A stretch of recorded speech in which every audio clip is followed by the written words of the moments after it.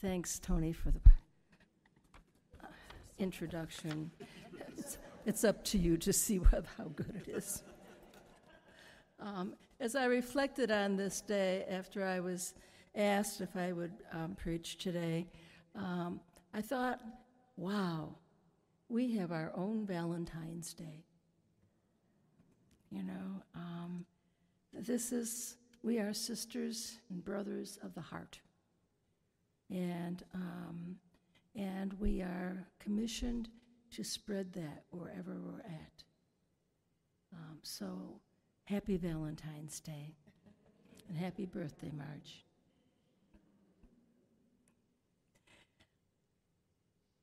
As we remember this feast, let us also see, sitting in all the empty seats and up in the choir and all around, all the rest of the sisters and committed, covenanted men and women of our congregation who gather here in spirit with us, praying wherever they are, that we be faithful to the hearts of Jesus and Mary. And let us hear these readings that we've just had proclaimed from both Jesus and Mary, saying them as the inside of your Valentine Day card to each of us. Imagine Jesus saying to you personally the blessing of Ezekiel. You live now in the ways of your personal and communal lives, and through the wisdom of our ancestors as my love. Be so always and in all ways.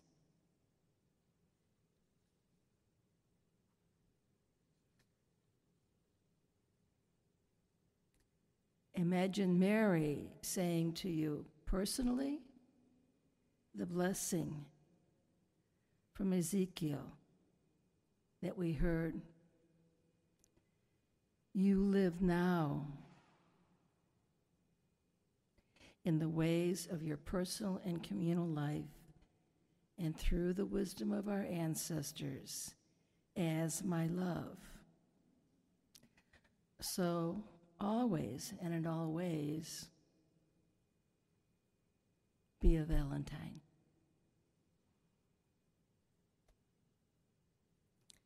This personal blessing of our congregational title was received by Mother Clara as she prayed and formed us into the being that her heart dreamed. She named us thus Franciscans, daughters and sons of the Sacred Hearts of Jesus and Mary. And today we gather to treasure this personal and communal blessing that urges us to be full-hearted people. Full-hearted among ourselves and among all others, always and in all ways.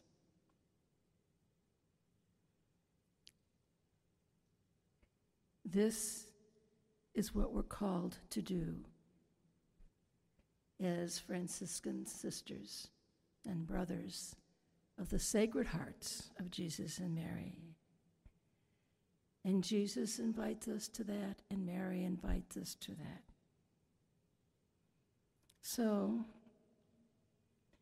as we deepen our living and loving way of life together in our many ways of presence and love through this Eucharistic celebration, let us also be faithful to reminding each other, both in our joyful living And when we grow weary or strained, that our very communal name contains both the spirit and the rule by which we live.